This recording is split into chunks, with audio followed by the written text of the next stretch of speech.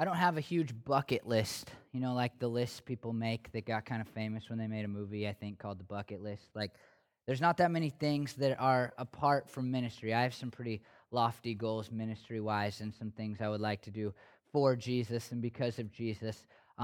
But just as far as like fun things that are on normal people's bucket lists, it's like a really small thing. Like, people say, "Don't you want to go to Europe someday?" I'm like, "No, I really like Oregon." Like it just I'm not driven by like going and seeing things. It's I like pictures on the internet, but I don't like feel a need to see something like the Eiffel Tower. What are you going to do when you get there? You're going to go, "Hey, the Eiffel Tower," and then you're going to be done. Those things like don't connect with me, and you're like, "See, you think I'm crazy." But there's a few things on my bucket list. I do want to see the Northern Lights someday, and I'm planning that trip for my 40th birthday. Better start saving money because it's getting closer every day. But I'm planning that for my 40th birthday. It's really hard to see the Northern Lights. Side note: you spend a whole bunch of money and you might not see them.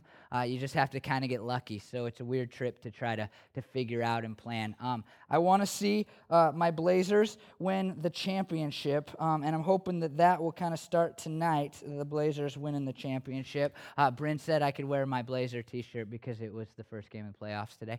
And the third thing that was on my bucket list until I crossed it off this week is that I wanted to see Garth Brooks in concert. I said this the other day, and it's only half a joke. During my heartbreak in my younger days, when those women didn't think I was good enough or whatever, there were two people who got me through, and their names were Jesus and Garth Brooks. And this week, I had this really weird day, really emotional kind of day. Bryn and I took the day off. It was Wednesday. We had the ultrasound to find out with the gender of our baby, which is a girl, if you didn't know that already. Facebook, you can't tell anybody anything anymore.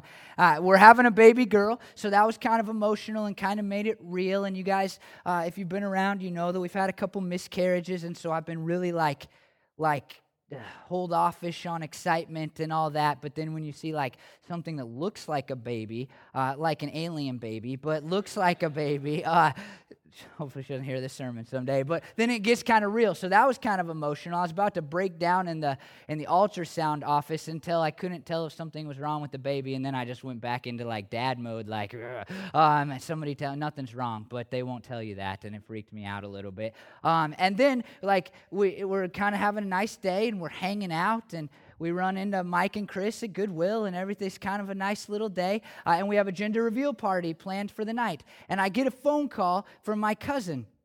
And I'm already pretty emotional, right? And my cousin is sick, and her husband is taking himself and their two daughters to the Garth Brooks concert because it's one of their daughters' college graduation gift. And Marla says, I'm talking to Mike and Chris, actually, and she's calling me over and over. And I'm like, okay, delete, decline, I can't talk. And then she sends me a text, and I haven't told Mike and Chris this yet, just drummer Mike, if you don't know. And she sends me a text that says, "Call me back right now. I have Garth Brooks tickets." And then I'm thinking, like, I got to stop talking to Mike and Chris, like, I'm done with these people because Garth is calling.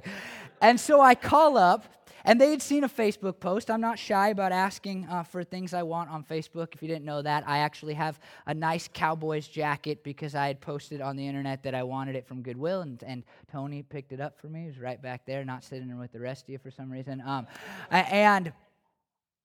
And he's like, "Hey, I just kind of saw your post and thought you might like to go." And I didn't want to, like, you don't want to look uncool. I'm like, no joke, this is so pathetic, but I'm like kind of fighting back tears. I was already emotional, and I'm like fighting back tears and like, oh my goodness gracious, like I am living the best day of my life, and I didn't know it when I woke up this morning. This is incredible. So I cut my gender reveal party short because, priorities in life, and we told her all you needed to do is find out it's a girl, and then I was on with my life. And I'm driving to the Garth Brooks concert and trying not to think about traffic because I'm not a big road rage guy. I'm pretty calm, but when Garth Brooks is there and you're late, then there's some road rage going on. But I'm just assuming everybody else is listening to Garth's double live CD like I was that was driving on the freeway with me. And a song comes on that you guys all probably know because Garth is bigger than the Beatles. And that's true, actually, if you look at the numbers.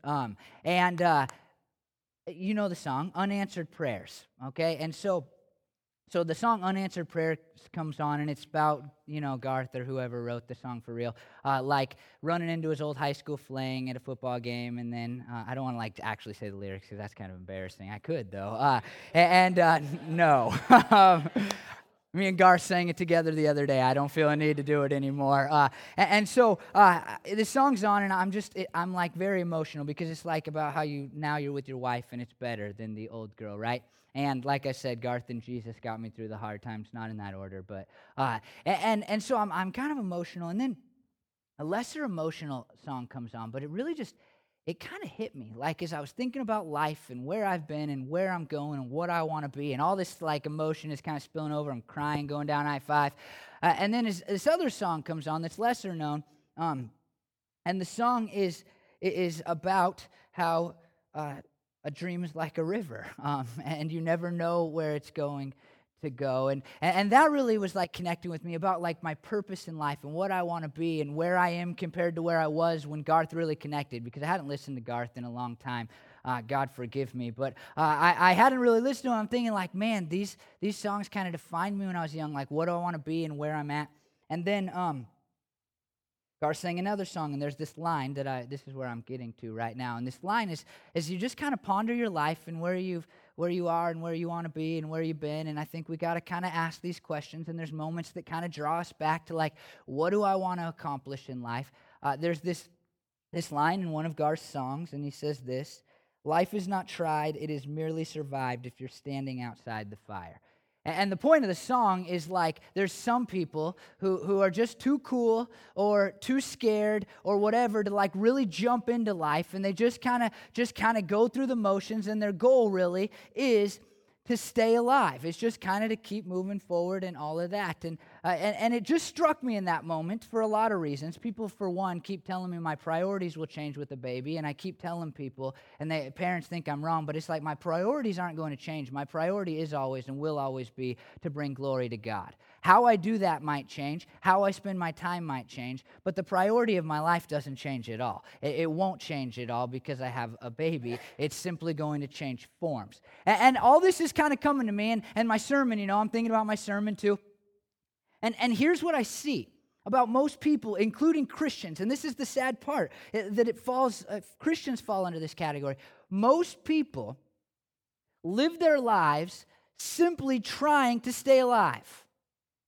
Standing outside the fire, in the words of Garth. Most people live their lives just to kind of fit into the status quo, to kind of keep moving, to kind of like keep their heads above water, and eventually I guess their goal is to like die later than everybody else. And Garth kind of sums that up in a song, and people all sing along at the concert, but the reality is, all 20,000 people I was singing with at the concert, like 95% of those people are probably just living outside the fire. Their goal is just kind of to stay alive and be okay and be comfortable and just kind of to be, normal or whatever. And we're talking about the resurrection at our church. Resurrection. That's Jesus' resurrection. And what Paul's going to say in this passage we're going to look at today, 1 Corinthians 15, 20 through 34, is that as Christians, we shouldn't just be people who kind of stand outside the fire and go through the motions and live to stay alive. Now, what he's going to say to people who don't believe that Jesus rose is that basically you can't have purpose. You can't have real purpose if Jesus didn't get out of the grave. But this is what Paul's going to say, and I'm just going to get right to the point now. If Jesus rose from the grave, then all of a sudden our lives can have a greater purpose than kind of staying alive and being comfortable and being like everybody else. And I think this is good because I hope, that all of you want to have a purpose in life. I think everybody in some way, at least when they're young, and they're fresh and they maybe just graduated from high school and you heard your high school graduation speech and you didn't listen to anything, but you know what he said? You could change the world, And you think, yeah, I want to do that. That's something I want to do. And some point in life, it seems like it just kind of fades. And it didn't fade in a guy named Paul who wrote many of the letters that we have in the Bible. He never lost, like, I can change the world. And he did whatever he could do to change the world for Jesus. And I think it's because he believed and he witnessed the resurrection of Jesus. And that's kind of what he tells us in this passage we'll look at today. So here's what he says. But Christ has indeed been raised from the dead. Now, just to catch those of you up who haven't been here really quickly, Paul's been saying, like, if Jesus didn't rise, then Christianity is not true. And if Jesus didn't rise, then all the guys who wrote the thing that we call the Bible, the letters that are in the Bible, they're all liars. And if Jesus didn't rise, then you're not forgiven for your sins, and you're going to carry sins to your grave, and all you have to look forward to is death for eternity. And then right here, he's like, wait. But Christ has indeed been raised. Jesus did rise, the first fruits of those who have fallen asleep. For since death came through a man, the resurrection of the dead dead comes also through a man. For as in Adam all died, so in Christ all will be made alive. This is what Paul says. It's very simple. He says, Jesus did rise from the dead. But Jesus isn't the only one who will ever rise from the dead. Because all people who are in Christ will also rise from the dead. Jesus was just the first fruits. Like you see the pears grow on trees. Okay, the first pear on the tree. And you don't go, man, I got a pear. Sweet, one pear. That's awesome. You go, oh, pears are coming, like I'll be able to make a pie. Like something better is coming. When we see new life, we don't think like this is the only new life that will ever exist. We think like, hey, more is coming. People are laughing because I don't know where a pear grows. Is that what's happening? Or did I got something on my face? That sounds delicious. No, it doesn't. Fine, blackberries, but I hate blackberries, and I like the flavor. I just hate the church property blackberries specifically. And so, yeah, make a pear pie. Somebody make a pear pie and bring it next week for our food before church. You guys gonna listen now? I don't know. Brent told me my hair was messed up, and maybe they just noticed or something. I don't know. But I don't know what else. Oh, yeah, you don't say pear, only pear. You say lots of pears. I'm going to eat a pear. Better. When you see life, you go, hey, more life should be coming. It's a reminder of life. And what Paul is saying is Jesus got out of the grave. He did. I witnessed it. That's what Paul has been telling us. And what it says is not that Jesus got out of the grave. What it says is that Jesus got out of the grave, and now you who are in Christ can also get out of the grave.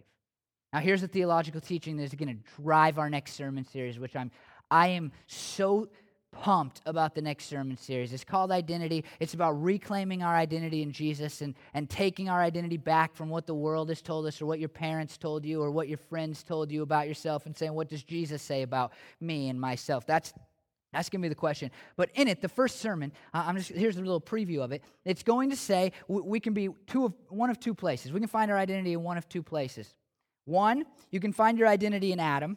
Two, you can find your identity in Christ. And the Bible, the reason that this is such a big deal and has tons of implications, because the Bible, Paul specifically, says there's only two ways that you can live your life. There are only two kind of places you can stand in your life. And it's one, in Adam, and that means the things of the world. You know Adam, you've heard of him, like Adam and Eve. Adam was the first guy created, and then he sinned, and the world then has always been full of sin and full of death. And Paul makes clear that your life can be caught up in the things of the world and can be caught up in sin still, and you can be a slave to sin and death as Adam was because he chose to sin. Or you can be in Christ and you can have life and you can break the bondage of sin and you can one day look forward to heaven and you don't have to live for the things of the world, but you can live for things that have eternal value and all of that. And so Paul here uses that and throughout the book of Ephesians that we're going to look at in the next series, it's like his driving force. But here he just uses it once and he says, look, if you're an Adam, I'm not going to say much more about it, but if you're an Adam, all you have to look forward to is death. If you're just a person that has never given your life to Jesus, then death is what you have to look forward to. There is nothing better after it. But, Paul says, if you are in Christ, if you, as Paul has described for us, and we've talked about over the last couple weeks, believe that Jesus died according to the Scriptures, that he was raised from the dead, and you declare him as Lord, then you are in Christ, and you have eternal life to look forward to, because Jesus was the first fruits of people who would get out of the grave, and we are going to follow suit, those of us who have been made alive, who are in Christ. That's great news. That's pretty awesome, isn't it? Like, we could look forward to death or we could look forward to life. And I choose life because I like pear pie. And this is, he continues. Where does he continue? There he is. But each in turn, Christ the firstfruits, then when he comes, those who belong to him. Then the end will come when he hands over the kingdom to God the Father after he has destroyed all dominion, authority, and power, for he must reign until he has put all enemies under his feet. The last enemy to be destroyed is death, for he has put everything under his feet. Now when it says that everything has been put under him, it is clear that it does not include God himself, who put everything under Christ. When he has done this, then the Son himself will be made subject to him who put everything under him, so that God may be all in all. What this says is that what we have to look forward to ultimately in Christ is the return of Jesus. We look forward to this time when Jesus will come back and he will begin a new heaven and a new earth, and we will live in perfect perfection for eternity. It's going to be awesome. The Bible is not where we get this idea that we're going to float on clouds, that we're going to play harps all day long. That's not from the Bible. That's just, I don't know, something that people made up, or I don't know. I think I got it from All Dogs Go to Heaven. I think that's where my theology came from, was the cover maybe of All Dogs Go to Heaven. And the guy was bored. Remember, he actually jumps out of a horrible children's movie, by the way. Our daughter will not see All Dogs Go to Heaven. It's like, hey, heaven will be terrible, so come back to earth. Like, that's bad. That's a bad message. Great movie, bad message. But this is the deal. Now, what Paul is saying is that we look forward to when Jesus comes back, and here's what we know about heaven. It's going to be great. And we can kind of guess that it's going to be because the Bible tells us that actually for eternity we won't live in heaven. We'll actually come back to an earth that's been made like heaven. And so what we can guess is that heaven will be, what we can look forward to at the return of Christ, is everything that you love and you like apart from any of the sin and the bad stuff. If you like, I was told yesterday that I really like sports for a person that doesn't like to go outdoors, and I'm not, but some of you, I know you like to go hiking and stuff. Imagine if you could go hiking without getting tired. That'd be great. I mean, wouldn't that be awesome? Because getting tired, not for me, I mean, if I could watch a Blazer game without getting tired, that'd be better, or a Garth Brooks concert. But some of you, it's like if you could just hike around and see all the stuff that Oregon has, but never get tired, never get sick, never have to go to work, you know? I mean, just kind of living the dream. I mean, for some, it's like great music, and you wouldn't have to pay, and, you know, I mean, we could just imagine, we should be able to kind of imagine what it will be like when Jesus returns. And Paul's like, hey, someday Jesus is going to come, and this is what we have to look forward to, and everything is set right, and life is great, and it's perfect, and it's fun, and it's good, and we don't have to worry about death or sorrow or any of that. And he makes that point specifically by saying, here's kind of the order of things. He says, look, God has made Jesus the head of this earth. Now, if you understand Christian theology, then you already have a little bit of understanding of that. But as Christians, we believe in a triune God, the Trinity. You maybe have heard that term. And we believe that God is three persons in one being. Very hard to understand, something that I'm not even going to try to explain today, but that is what we believe. And we believe that when Jesus was born, Christmas, you've heard of it, he subjected himself to God the Father, who still was in heaven. And we also believe that now Jesus has risen again. We've talked about that. He came out of the grave and then he went back up to heaven. And now God the Father has subjected everything on this earth to Jesus. And what it's saying in this passage is that everything ultimately is going to fall under the control of Jesus. Every person that says, I'll never serve Jesus, will fall under the control of Jesus. Every power in this earth that seems anti-Jesus will fall under the control of Jesus. And ultimately, the greatest moment, when Jesus comes back, death will end because it will come under the control of Jesus. Death will be no more, as Paul will say at the end of 1 Corinthians 15. And the whole point, the whole reason that God has this wonderful, great plan is not so that we could be happy, even though that's a great byproduct. It's so that God may be all in all. So that God can be worshiped and glorified and honored, and we can all look to God and say, wow, I deserve death, but I get this eternal life in this perfect place where I can just have fun and hang out and worship you. That's awesome. It's all about God. And then Paul goes back. And this is huge. This is we're getting right to purpose and like, okay, what does this mean about my purpose? Now, if there's no resurrection, he goes back. What will those do who are baptized for the dead? What? If the dead are not raised at all, why are people baptized for them? And as for us, why do we endanger ourselves every hour? I face death every day, yes, just as surely as I boast about you in Christ Jesus our Lord. If I fought wild beasts in Ephesus with no more than human hopes, what have I gained? If the dead are not raised, let us eat and drink, for tomorrow we die. So a couple of things here. Paul now wants to prove this to you. He wants to prove something big to you, and that is Jesus rose, and he's going to prove it by saying, look at how you already know that there is life after death. That's kind of the point here. And he's going to show in this, the purpose of his life is based on the fact that there is life after death for those who are in Christ. And the first big, huge, large, crazy, difficult question is, what the heck does he mean? He says the first proof that life goes on after death and that if we're in Christ we have something to look forward to is, what will those do who are baptized for the dead? Wait, we've never done that here. What's the problem? Like if you've heard of it all, you've heard of it because Mormons do it. LDS people do it. What does Paul mean? People who are baptized for the dead. Who's baptized for the dead? What is that? Why is that happening? And we believe as Christians that people don't have a second chance to accept Jesus when they die. So why is somebody getting baptized for the dead? Let me give you an answer. It's a really good answer. It comes straight from John MacArthur, actually. We don't know. There it is. Good one, right? And if John MacArthur says he doesn't know something, I don't know if you've ever read anything, he thinks he knows everything. And so if John MacArthur says he doesn't know something, then we really don't know. A lot of people make guesses, but we really don't know. And this is Paul's point. Paul's point is not get baptized for the dead. And a couple of faith traditions practice it today, like the LDS people. But that's not Paul's point. Paul's point is to take something that obviously was happening, that was taking place, and to say, look, you already know, you already believe, even though you're claiming not to believe, you already think and feel like there is something after this life. The way I would explain it is like this. If Paul was writing the letter today, he might say something like this. If the dead are not raised, then why do people go to tombstones and talk to their loved ones? And as a Christian, I'd say, I don't think your loved one can hear you. I'm sorry if that's bad news. I don't mean that harsh. I just don't think that they probably can. But I understand it's like a healing thing for people, and it's an important thing for some people to do.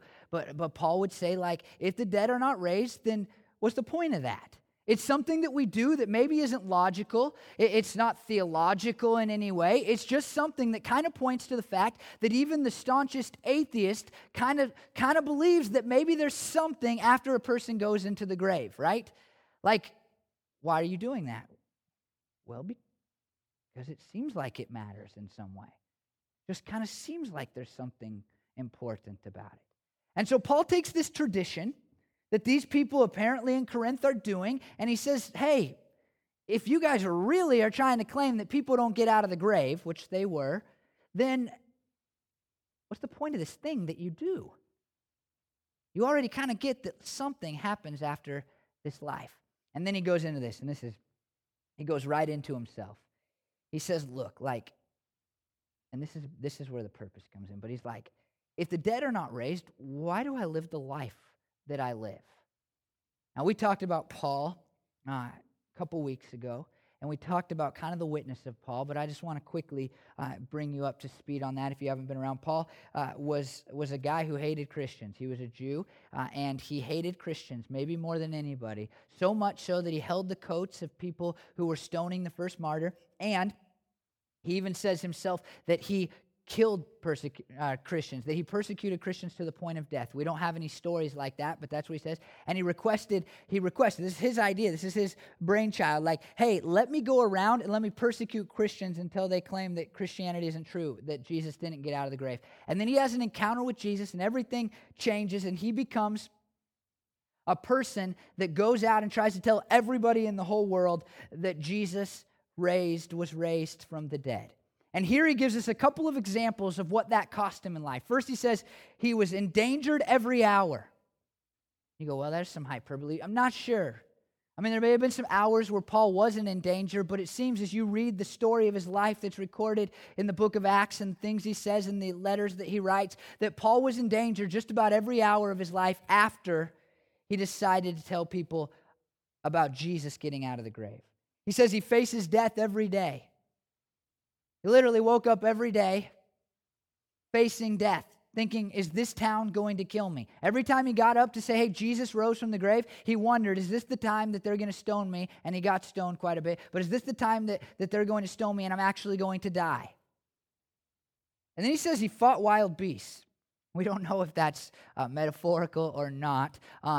That church that in Ephesus, they didn't treat him very well. Not the church, the people in Ephesus didn't treat him very well. And so he might be talking about how they tried to tear him apart, like they tried to ruin him, they tried to persecute him. Or maybe the guy fought wild beasts, which would make him more awesome than maybe you already thought he was. And I don't know how that really works with the whole resurrection thing, to be honest for you. Like, an animal got mad at him. You don't talk about the resurrection, we'll get you. I don't know. But listen to this. Acts 9:23-25. Right after Paul becomes a Christian, right after he meets the resurrected Jesus, we read this. After many days had gone by, there was a conspiracy among the Jews to kill him. But Saul learned of their plan. Day and night they kept close watch on city gates in order to kill him. But his followers took him by night and lowered him in a basket through an opening in the wall. Paul's like brand new Christian. We try to let people work into the whole Christian thing. But Paul's like a brand new Christian, like, oh, I believe Jesus got out of the grave. I'm going to give him my life. And people want to kill him because he starts talking about Jesus so much so that he has to be lowered in a basket on the side of the wall. And then 2 Corinthians 11:23-27, Paul tells us all about what's going on in his life. I've worked much harder, been in prison more frequently, been flogged more severely, and been exposed to death again and again. 5 times I received from the Jews the 40 lashes minus 1. 3 times I was beaten with rods. Once I was pelted with stones. 3 times I was shipwrecked. I spent a night and day in the open sea. I have been constantly on the move. I have been in danger from rivers, in danger from bandits, in danger from my fellow Jews, in danger from Gentiles, in danger in the city, in danger in the country, in danger at sea, and in danger from false believers. I have labored and toiled and have often gone without sleep. I have known hunger and thirst and have often gone without food. I have been cold and naked. Isn't that crazy? I mean, Paul says this. If the resurrection isn't true, if people don't have something to look forward to after this life, if Jesus didn't get out of the grave and therefore he's not the first fruits, but he's not fruit at all, and we're not going to get out of the grave, then why am I doing what I'm doing? He's saying, I live this life because I believe in another life. He's saying, I live the way I do because someday I'm going to meet God face to face, because someday I know that I have something better to look forward to, and so I will sacrifice my very body for the sake of telling others about Jesus, because I know that this is not it. This is not the end, but something better awaits me. If you don't believe something better awaits you, then even if you're the staunchest Christian, the strongest Christian, the person who loves Jesus the most, it's going to be hard to tell people about Jesus and get made fun of even, because nothing else awaits you. It's all about this life. I'll just point out that Paul could make this same argument with other people who have lived in history, who have had encounters in spiritual ways with the risen Christ. I mean, think about people right now risking their lives in the Middle East and East Asia. I mean, think about that. Why? If it's just for this life, why are people over there in East Asia or the Middle East doing whatever they can to talk to 1 or 2 people about Jesus, knowing that they might get thrown in jail and killed? Or at least beaten? I mean, why? No reason if the dead are not raised. Think about people being, not peeing, don't think about peeing. Think about people being missionaries in other places besides America. I mean, think about what it takes to leave your country where you're comfortable and you're happy and things are okay and you could get a nice little job to go and hang out in a third world country or a place that is not developed at all, to risk life and limb. I mean, it takes a belief that something else is going to happen after this life. I'm going to keep telling this story because I think it's so profound. I've told this story a lot. My missiology professor, Dr. Wright, was an awesome guy.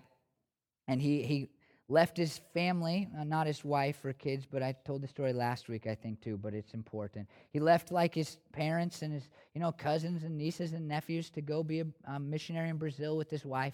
And the stories he tells are incredible. I mean, he lived in a house where people, a shack where people would just look in the windows all day long because he was a white man. And they would just stare at him and his wife, while they were sleeping. He'd wake up, people just look at him because they were so different. And he told this story, and Dr. Wright always, he was an older fella. He just would tell the same stories over and over, kind of like I'm doing with the stories. Maybe if I get stories as good as his. But he said people would always say to him, how could you leave your family? And he'd just be like, sarcastically be like, it's because I hate them. And the point he was making to our class is that he didn't go to Brazil because he thought it was going to be an adventure, or because it was going to be comfortable, or because he would look cool, or because he had a problem with his family. He left because he believed that Jesus got out of a grave, and he left because he believed that there was something to look forward to after this life, and he could give this life to something greater than himself. And this is the point Paul is making. If Jesus hasn't risen, then people don't rise. But if Jesus has risen and Paul saw him, then people will rise, because Jesus is the first fruits, and it changes how people live, because we don't have to live just to stay alive. And then Paul makes this point, and it's really important, because I think when we go, oh yeah, well, I do believe Jesus rose again, and I do believe I have something to look forward to after this life, but we live like people who don't. And Paul says this thing. He says this very important thing.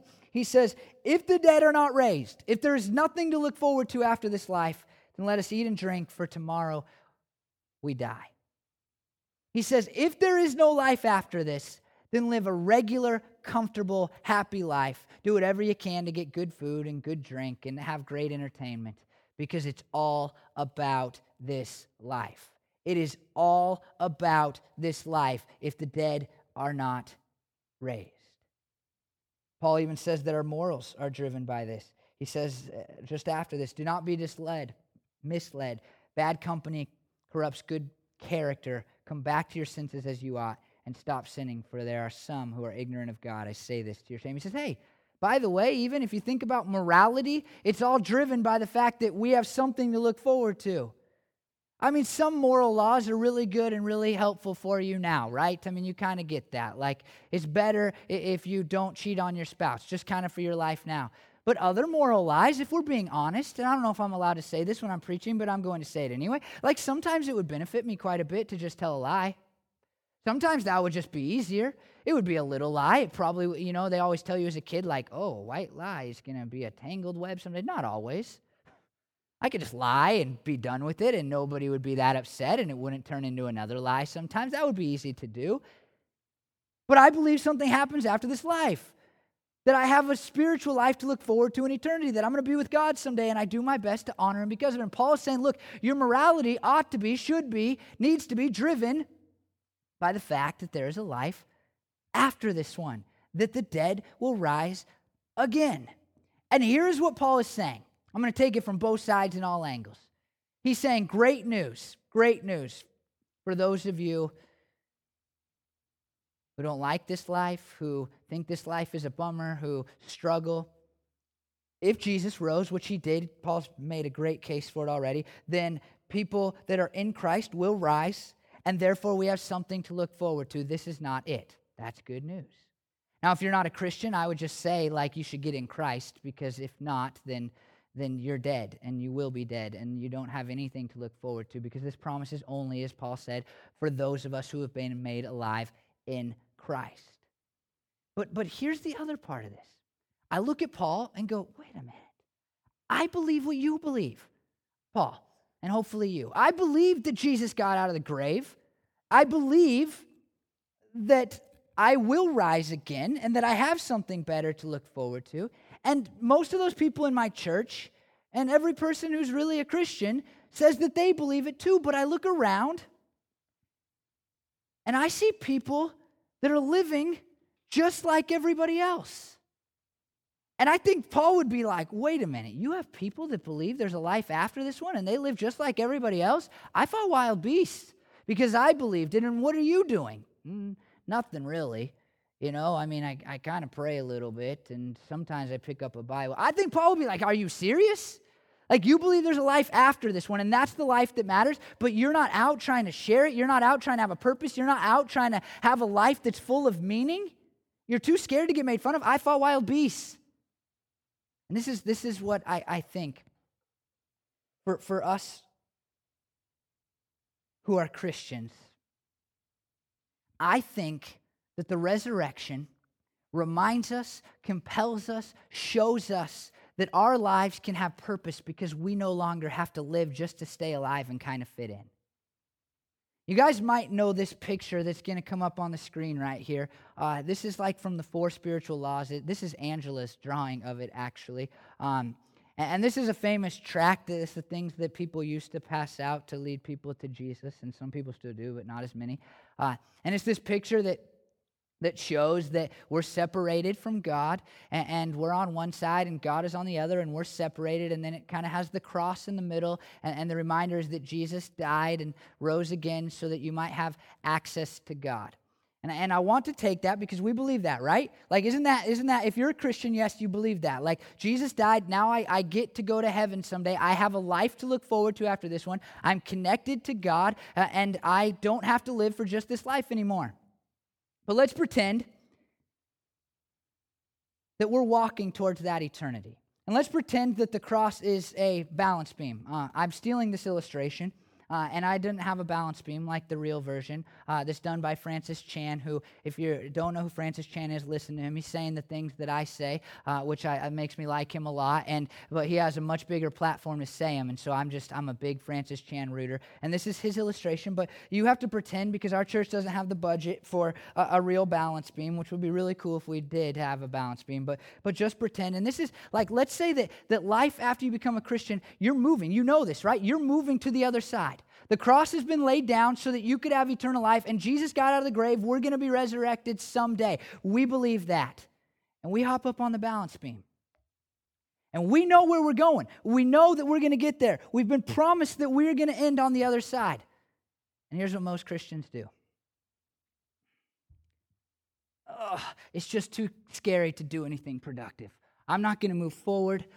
I'm not going to try. I'm not going to make any effort. I'm just going to stay right here. I'm going to wrap my legs around it and just make sure that I'm not going to fall down. And you're like, I would live a life of purpose, but I got a job.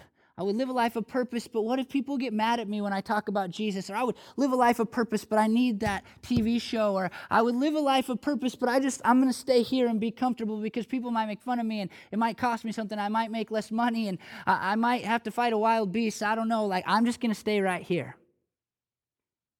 And here's what we're expecting. We'll just kind of do our hop at the end like,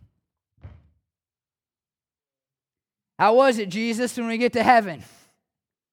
Nailed the landing. Did you see it? Stuck it, man. And what we expect, I think what we really expect, is that thing that Jesus says, well done, good and faithful servant. We expect Jesus, with his scorecard, to look at us and go, oh yeah, well done, man, well done. Like, how is he supposed to judge this? I guess you're going to get here someday, but that wasn't quite what I had intended when I called you to be my son or my daughter, and I said, hey, promise of a life after this one. I expected more like I'm out there doing what I can to live a life of purpose. You see, I think the thing that stops us from living real lives of purpose is that we're just clinging to the balance beam.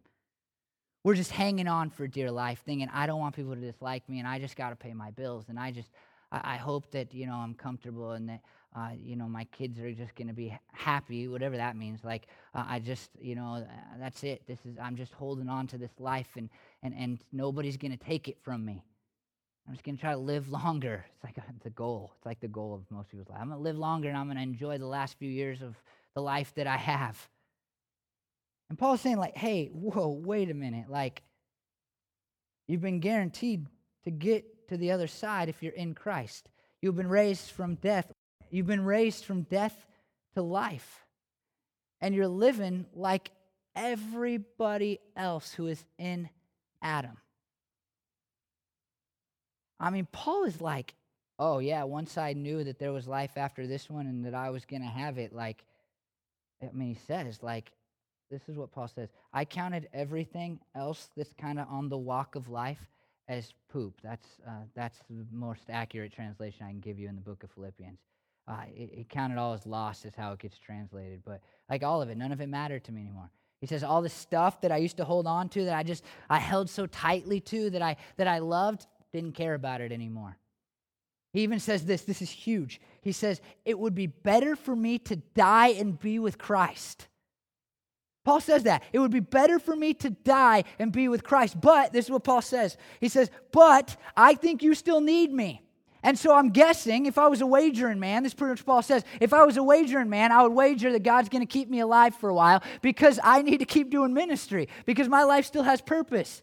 He doesn't say like, oh, I really want to stay alive, but good news, I'm going to get to heaven if I die. He says, I want to die because this life that I'm looking forward to, because the resurrection is real and I'll be raised from the dead, that's what I look forward to. I want to die. But the only reason to stay alive, is because my life has a greater purpose. To expand the kingdom of God, to tell people that Jesus got out of the grave, to show people that Jesus got out of the grave. Isn't that just so different than the American church people today, you and I, a lot of times? We just hang on. Lay there. Say, good news, I'm going to get to heaven when I die. But Paul says if Jesus rose, you will raise. And it is the reason that you can actually have purpose. You don't have to stand outside the fire anymore because the fire cannot kill you. The fire cannot kill you. And so what I just want from you,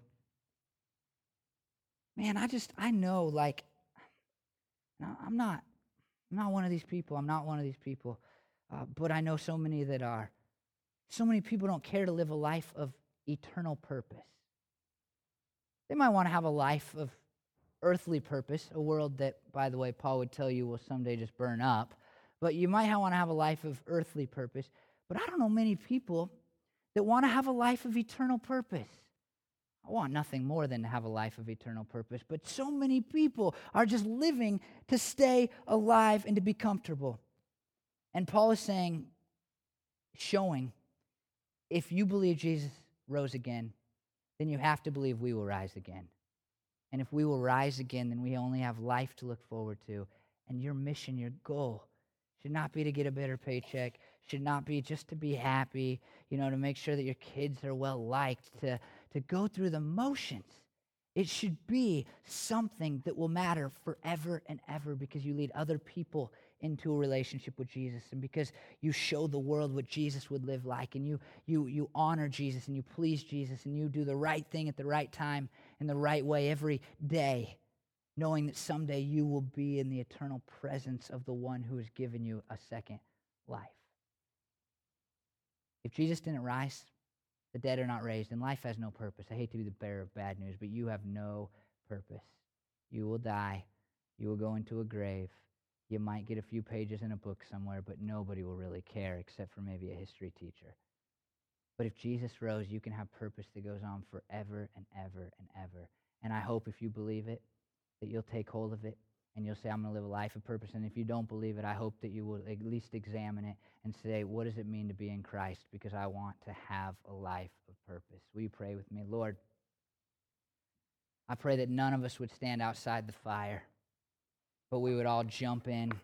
And God, we would put on a show on that balance beam, Lord, the balance beam of life, not so that we look good, but so that you look good, Lord, because we believe that you died for our sins and that you rose again according to Scripture so that we might be forgiven and so that we might have eternal life to look forward to.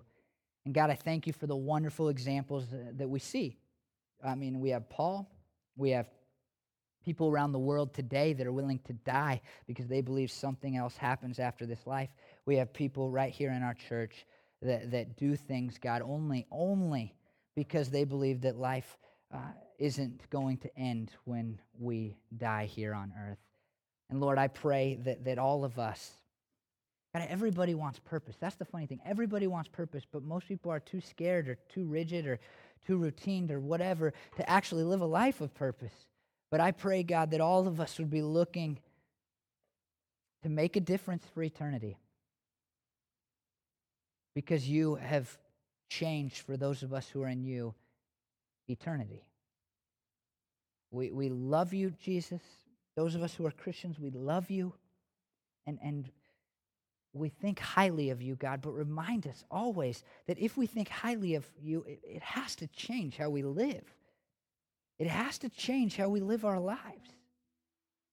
And I pray that we would go out and hopefully, God, if things go all right in our country, we'll never have to fight wild beasts or be stoned or take lashes, Lord. But Lord, let us be prepared and willing to be made fun of, or to be rejected, or to make people mad, if that's what it means to have a life of purpose. And help us to look every day, God, even when we're in the midst of our most routines, Lord, I pray that we would look for a way to make a difference that is eternal and not just for today or for tomorrow or for retirement, but for eternity, Lord. Just a big difference. We love you, Lord. We thank you that you conquered sin and death by dying and rising again. And I pray these things in your holy name. Amen.